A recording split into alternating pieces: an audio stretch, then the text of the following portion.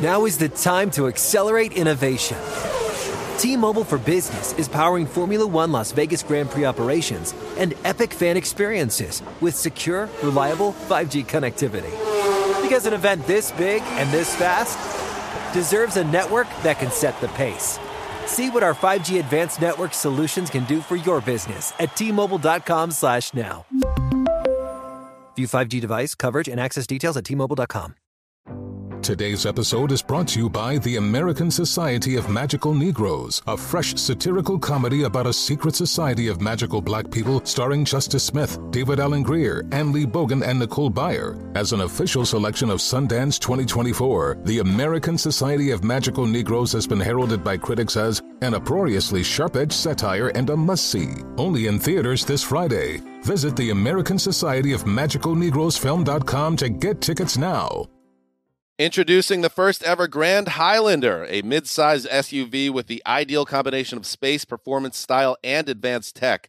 The roomy Grand Highlander boasts 3 spacious rows with available seating for up to 8. Its available 362 horsepower hybrid max powertrain unlimited and platinum trims delivers the power, acceleration, and efficiency so your family can take on any adventure. There's even a standard digital key, a panoramic view mirror, and a 12.3-inch multimedia touchscreen, so you always arrive on time. Live life grander in the first ever Toyota Grand Highlander. Learn more at toyota.com/Grand Highlander. Welcome to the NFL Players Podcast. This is Aeneas Williams. I am excited because I get an opportunity not only to talk to an NFL player, but also a doctor. We have a doctor in the house. Welcome, Laurent Duvernay-Tardif. I'm assuming that's some kind of French. Is that correct? Yeah, but you got it pretty good, man. Yeah, I'm from New Orleans. So the vocabulary. Oh, that's why. Exactly. So we have some of that French down there. So I'll be able to relate to you just a little. But it is exciting to be here. Your story, your life is amazing. And as a legend, Pro Football Hall of Famer, when I see current guys not only doing it on the field, but also understanding that we have the capacity to develop ourselves off the field. And your story, I'm excited to tell. So welcome. Right now you're in Montreal. Tell it. You said earlier before we went live, you've been speaking French for quite some time lately. Talk about that. I grew up in Quebec and Montreal. My parents, both speak French.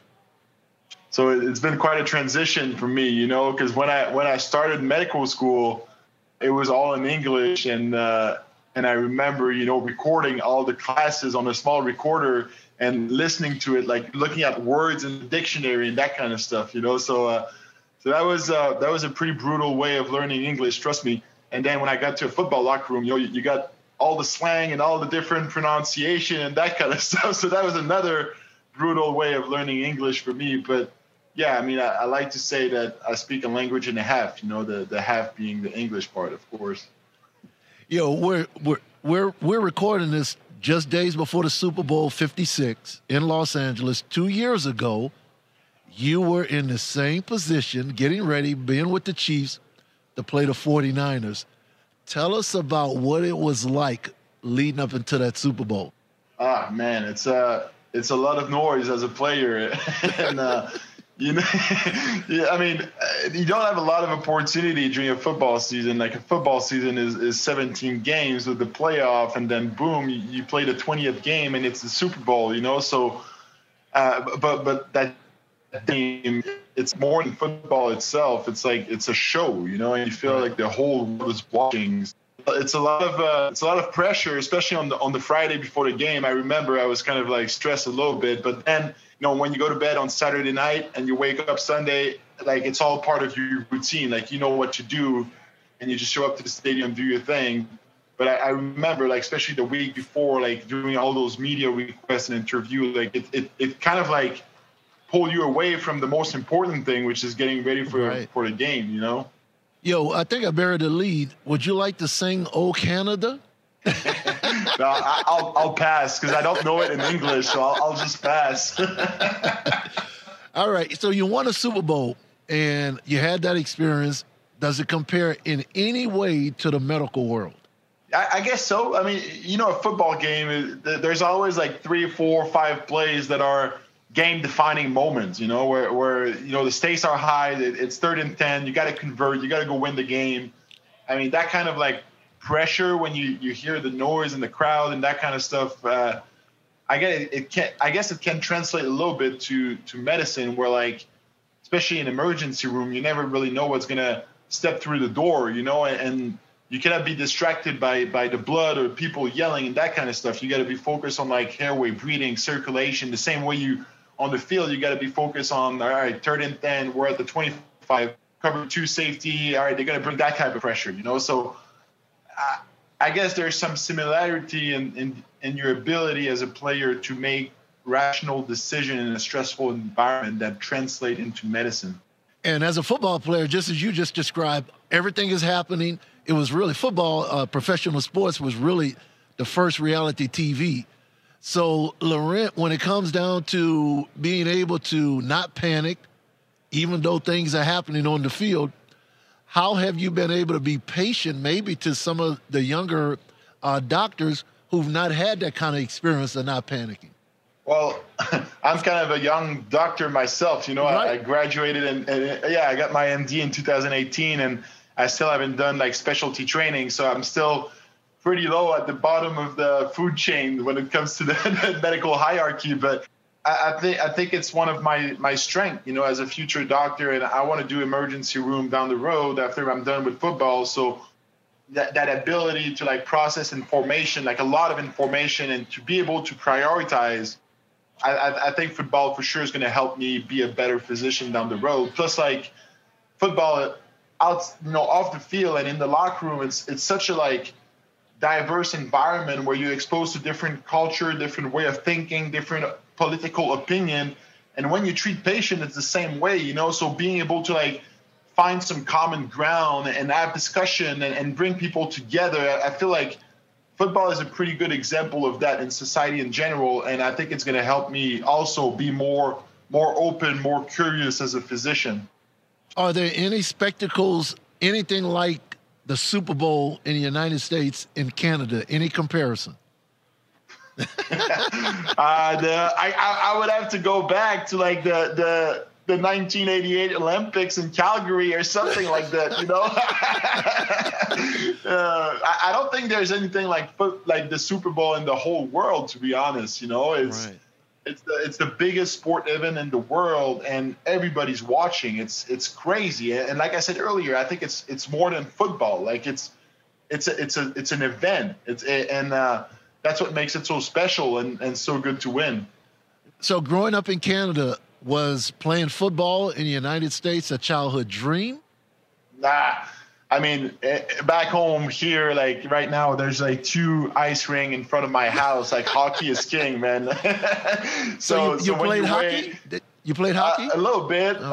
But when you're like 300 pounds, it's hard to be a good defense. Like even on defense, it's kind of hard. So I moved pretty quick to football. But I mean, my dream quickly became medicine over football growing up. And not because I didn't like football, but just because there was no, like, it was not a clear path on how to get there. There was I didn't know anybody who was playing the NFL. I was playing in college. I had no clue even how to get to the Senior Bowl or the Pro. It was so unclear how to get there that it was hard to even dream about it, Last year around this time, you were not playing. What was that experience like? It was tough, especially when your team makes it to the Super Bowl and you're not there to block with, Patrick Mahomes and the guys. And I never really regretted my decision not to play in 2020. I think I had work to do on the front line here in Montreal. I had to serve my community, but, as the Chiefs were getting better and better, heading into the playoff and winning the games and getting to Tampa Bay, like, you feel like you should be down there, but it's part of life. You got to make those tough calls sometimes. You got to make sacrifice in order to stay in line with your vision. And I know I'm going to be a doctor for the next 30 years. So I think it was important for me to stick to my conviction in 2020. So when you saw the Super Bowl and you saw one of the challenges was the offensive line in that Super Bowl against Tampa, how did you process it? You mentioned about it's a choice, but how do you move on? And I'm sharing this for anyone that's listening, because sometimes we make decisions, but sometimes people don't know how to put it in perspective and then continue to move on. What would you say to that? Yeah, I mean, back in late July when I decided to opt out, I was the first NFL player to opt out of the 2020 season. And for me, it was clear that it was nothing against the fact that we were playing football or that the NFL was still going on with the season, because I was part of the NFL Player Association COVID task force that put in place those protocols. So I knew that everybody was doing everything they could to keep the players safe. But I think for me, it was more that argument of like, oh, all right, like after everything I saw working on the front line, do I really want to like travel every second week to a different city and potentially becoming, a vector of transmission for that virus? And there was still so much that we didn't know back then. Right. So I kind of told myself, you know what, I'm going to take the year off. I'm going to keep working on the front line. And I'm going to go back to playing football. That was kind of my vision, and I knew the chance of that not happening because it's such a competitive environment. So when I saw the Super Bowl, 4 or 5 months later, I think my mindset was like, all right, I miss it. Like, so let's do everything in my power to get back on track, show up to training camp and win a spot. And things didn't go as planned. I broke my hand in training camp. Right. I ended up getting traded to the Jets. But I ended up playing, and that was the whole point. And I kind of promised myself, I opt out, but I'm going to come back and I'm going to play. And to be able to step on the field after 18 months away from football is such a privilege, and it's such a great opportunity. So I'm really blessed in that regard for sure. So you have your teammates in the locker room. You know what the football world is like. What's it like, your teammates in a medical profession? you mean other students, other doctors? Yeah, other students, other doctors. You can't chest pump. You can't. I mean, that was honestly one of the hardest things for me. Every off season, of course, like the scheduling and moving from Kansas City to Montreal to go back and study in the hospital setting, and that was hard. But the hardest thing was the change in mentality. You go from the adrenaline of playing in the playoff and then losing, and then, right. Having a whole team of healthcare professional, doctor, trainer, nutritionist, coaches that are there to optimize your performance as a player. And then within a week, you're like at the bottom of that food chains in the medical world, and you're like the medical student, and you're part of that team that is now there to optimize the care of the patient. So that was tough. That was always the hardest thing, But at the same time, I think it's kind of what kept me grounded, because right. It's a different reality. That's what I was thinking. It sounds like it's something that really humbles, or at least causes humility, that experience. Yeah, and you treat people, like when I was doing psychiatry, you treat people with anxiety disorder, and it just like gives you another perspective on the performance anxiety that we have as players, right. Because whether you want it or not, we do have a lot of pressure, and we got to find a way to cope with that. And some people are better than others at it. And I think it's a big reason why we're professional athletes. It's because of our ability to cope with the pressure and to make the right decision in the right environment. It just makes right. you realize a lot of things, and appreciate football even more. Because at the end of the day, we play the best sports in the world, but our job as an offensive line is to protect so that somebody can move a letter ball 10 yards down the field and then right. restart. Like it's, and when you think about it that way, at least for me, it helped me calm me down and just realize that we're playing a game. Right. Anyway, that makes you realize a lot of stuff. What's it been like? You on the NFLPA safety committee, and you're part of the group that's helping make the game safer. Tell us about that work that you're doing. You know what? My first couple of years in the NFL, that was when the big drama about concussion and the movie Concussion came out and all that stuff. And I always had to find a way to kind of justify why I was playing football with my medical knowledge. And at some point I realized that it was pretty obvious that that unique position that I was in was also kind of an advantage to advance the field of research, So I used that opportunity to work with the big Harvard study that the NFLPA asked and kind of like comment on it, work with the NFLPA Health and Safety Committee to, better develop devices, protective gear, different protocols to try to make the game as safe as possible. Because, I love the game, and I want to make sure that we still play the game 50 years down the road. And it's crazy, even in my 8-year career, it's a short amount of time, but right. the change in culture, the way guys approach injury, concussion, it's changing, and in a world like with concussion, you cannot like diagnose a concussion based on like markers. It's mostly based on player reporting their symptoms. So education is so important, and I feel like we're making such great progress. And for me to be part of that organization, the NFLPA Health and Safety Committee, it really gives me that opportunity to talk about it and to try to implement change. Now is the time to accelerate innovation. T-Mobile for Business is powering Formula One Las Vegas Grand Prix operations and epic fan experiences with secure, reliable 5G connectivity. Because an event this big and this fast deserves a network that can set the pace.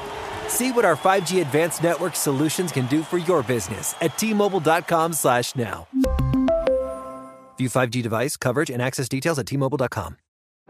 Today's episode is brought to you by the American Society of Magical Negroes, a fresh satirical comedy about a secret society of magical black people starring Justice Smith, David Allen Greer, Ann Lee Bogan, and Nicole Byer. As an official selection of Sundance 2024, the American Society of Magical Negroes has been heralded by critics as an uproariously sharp-edged satire and a must-see. Only in theaters this Friday. Visit the American Society of Magical Negroes Film.com to get tickets now. What's up? I'm John Wall. And I'm CJ Toledano, and we're starting a new podcast presented by DraftKings called Point Game. Everyone, please welcome Coach John Calipari. We're getting beat by 18. My first game in Kentucky, they're saying Cal's a bust. He can't coach. This is crazy. John Wall runs down the floor and makes a buzzer beater. Yep. You remember that, John? That's my first game winner I ever made. Remember you said you never see me do that. Ladies and gentlemen, DeMarcus Boogie Cousins. I called Boog. I'm like, yo, bro, I'm about to commit to Duke. And I hung up on him. Bro, I'm talking about, do you want to tell me how many times he called me all type of names? Bro, you really sold me out. You doing this. Bro, I was sick. I remember that like yesterday, man. Love you, John Wall. Thanks, Coach. Love you, too. You made me everything I am today. Nah, you made me. You made me. I love it. Check out Point Game with John Wall and CJ Toledano on the iHeartRadio app, DraftKings YouTube, or wherever you get your podcasts. It wasn't even supposed to be That's my game, bro. So as a medical doctor playing the game of football, when a player gets injured or you're watching the game, you see a guy gets injured, do you all of a sudden, does your doctor instincts or anything kick in for a second or no? I mean, I won't lie. Like, I do ask a lot of questions, but it's weird because, I mean, as a teammate, you don't have the right to know your teammate injury. So like, right. I try to stay away from that because I don't want to get into a tricky situation. I try to be the football player, not the doctor in the locker room. We have plenty of really good ones working for us. So yeah. But what about your teammates? Have any come in the locker room and say, "Hey, doc, I trust you more. Hey, this doctor said this. What do you say about that? How do you handle that?" I try to, I always recommend people getting a second opinion. That's for sure. And whether you want it or not, as a doctor, you do have the Hippocratic Oath. I don't know if I say that right, but anyway, you swear to take care of people. But NFL, you're kind of in a weird environment where right. You're getting paid by a club and you take care of a player. And I feel like getting a second opinion is often what I try to tell the guys, because it gives you more information in order to take the right decision for you. And then, I mean, I love to, like, sometimes explain some situation. Like, sometimes the guys are like, hey, I tore my rotator cuff and my supraspinatus is torn. What is a supraspinatus? And I'm like, it's the muscle right there, bud. And so it's just good to have those conversations in the locker room, that's for sure. Now, did you have anybody that you saw in a professional sport who had done what you actually did as relates to becoming a medical doctor while playing? You know what? That's pretty crazy. I think I'm the. I don't know about that for sure, but I think I'm the first active player to hold an MD, like a doctorate in medicine. Really? But there's other guys that actually got their MD after they were done playing, and one of them was actually our team doctor in Kansas City, really? Dr. GP Darsh. Yeah, and he was actually from Montreal and actually went to McGill. What? Played 8 years he played 8 years in the NFL. And when I got drafted to Kansas City, he was finishing up his residency, like his specialty training in sport medicine. So we connected, and great guy, really great guy. But yeah, I didn't know that until I got there. But there was another guy from McGill who actually got his MD after playing in the NFL, which is pretty cool. So one of the things, one of the big emphasis is wellness.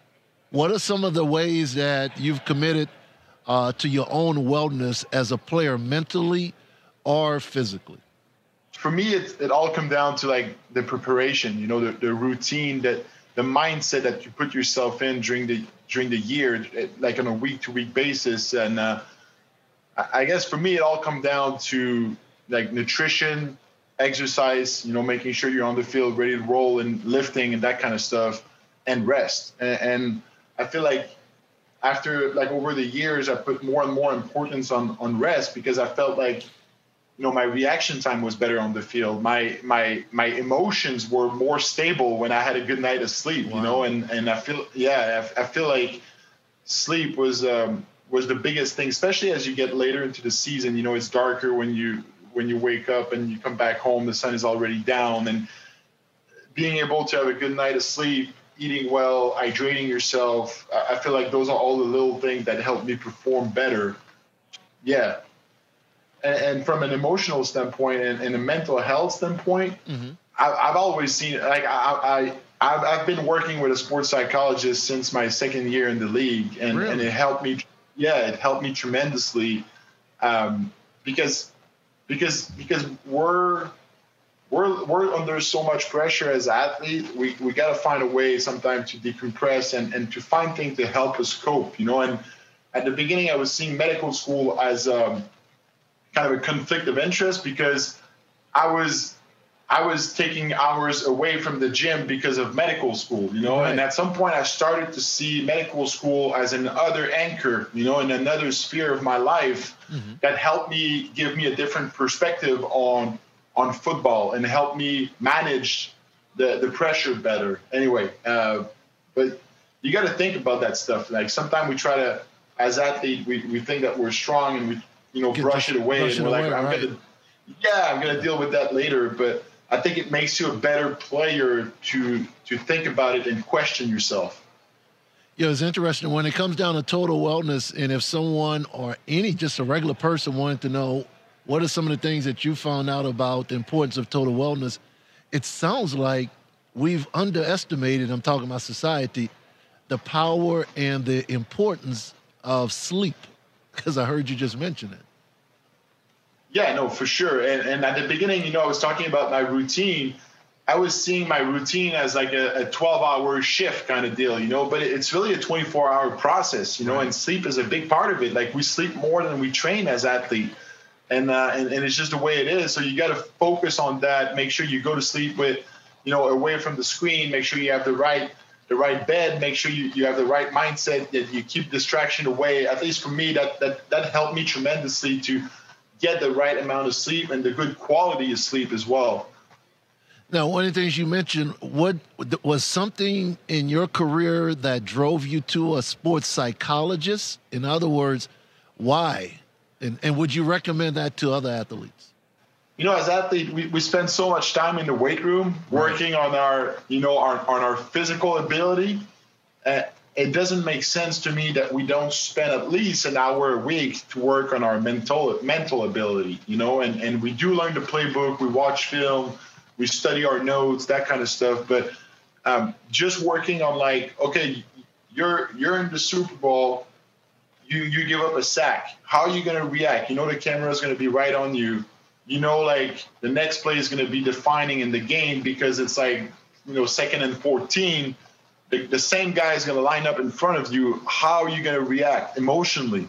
And asking yourself those questions and anticipating what might come out of it, I think help you manage it better when it actually happened. You don't want it to happen, but, let's be honest, like the guy in front of you is also getting paid to do his job, So that, I think for me, asking those deeper questions that go outside of the playbook and the preparation for on a week-to-week basis really helped me react better when adversity show up on the field, and sometimes, like it go pretty quick, like you're in a 2-minute situation, you don't block your guy well, but Pat was able to get rid of the ball quickly. The next play, like he know that he beat you, that you got beat, how are you going to react, Right. And I think you can really prepare and anticipate those type of moments, and it helps your consistency tremendously.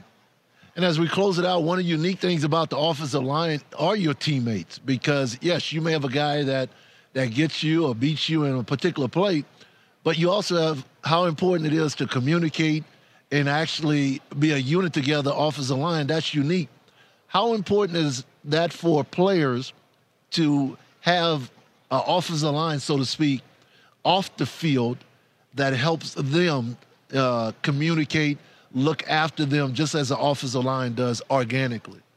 I mean, I think you touched on it, like offensive line is probably the position where you work as a unit the most. Right. We don't have individual stats. Like our only individual stats is the amount of QB hit and the amount of sacks that you give in a year. So you got to take pride in working as a unit, like the number of yard per carry, that type of stuff, So communication is, of course, critical, and you cannot have a big ego because you cannot be better than the guy to your left and to your right. Like you work as a unit. So that approach to work, whether it's in medicine or football, working as a unit, working as a team, and communicating well, I think it's going to serve you well down the road as a future physician for sure. And sound like the secret is for a lot of players, both legends, former players, and current guys, it's really to find a way off the field to model what you're actually experiencing while playing the game. Is that accurate? Yeah, that's well said. You said it better than I. but totally, like I feel like the NFL gave us such a unique platform that it's kind of our job to use it to promote things that we believe in, and some guys are doing it with the right to vote movement, racial inequality movement. And for me, like my calling, it's health. I want to promote health. So to promote healthy lifestyle, physical activity at the youth level, that kind of stuff, it's really going to be my mission down the road for sure. Final question. You were traded. We talked about it earlier. What was it like being traded? And I think during the season. Take us through that. Yeah.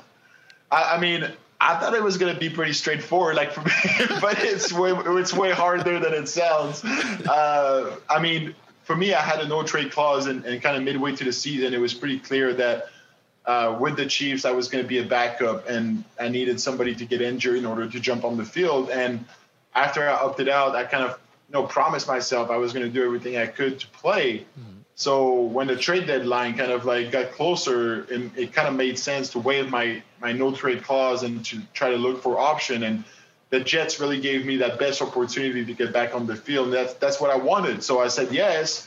But man, that process of like integrating a new locker room, learning the playbook, that kind of stuff, like it's hard midway into the season, and the pressure of like, okay, you got to go on the field and play and play at a high level.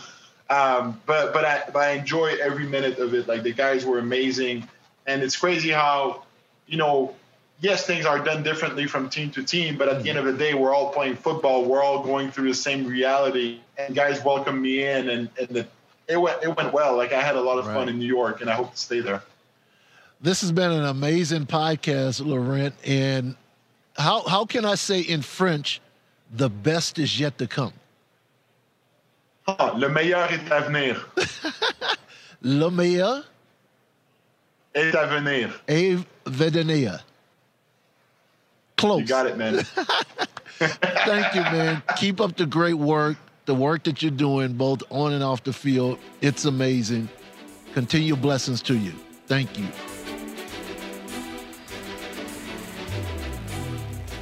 Thanks for joining us on the NFL Players Podcast. Don't forget to subscribe and follow at NFL Players Podcast on Instagram for the latest player stories and to connect with the NFL Players community. Today's episode is brought to you by the American Society of Magical Negroes, a fresh satirical comedy about a secret society of magical black people starring Justice Smith, David Allen Greer, Ann Lee Bogan, and Nicole Byer. As an official selection of Sundance 2024, the American Society of Magical Negroes has been heralded by critics as an uproariously sharp-edged satire and a must-see. Only in theaters this Friday. Visit the American Society of Magical Negroes film.com to get tickets now.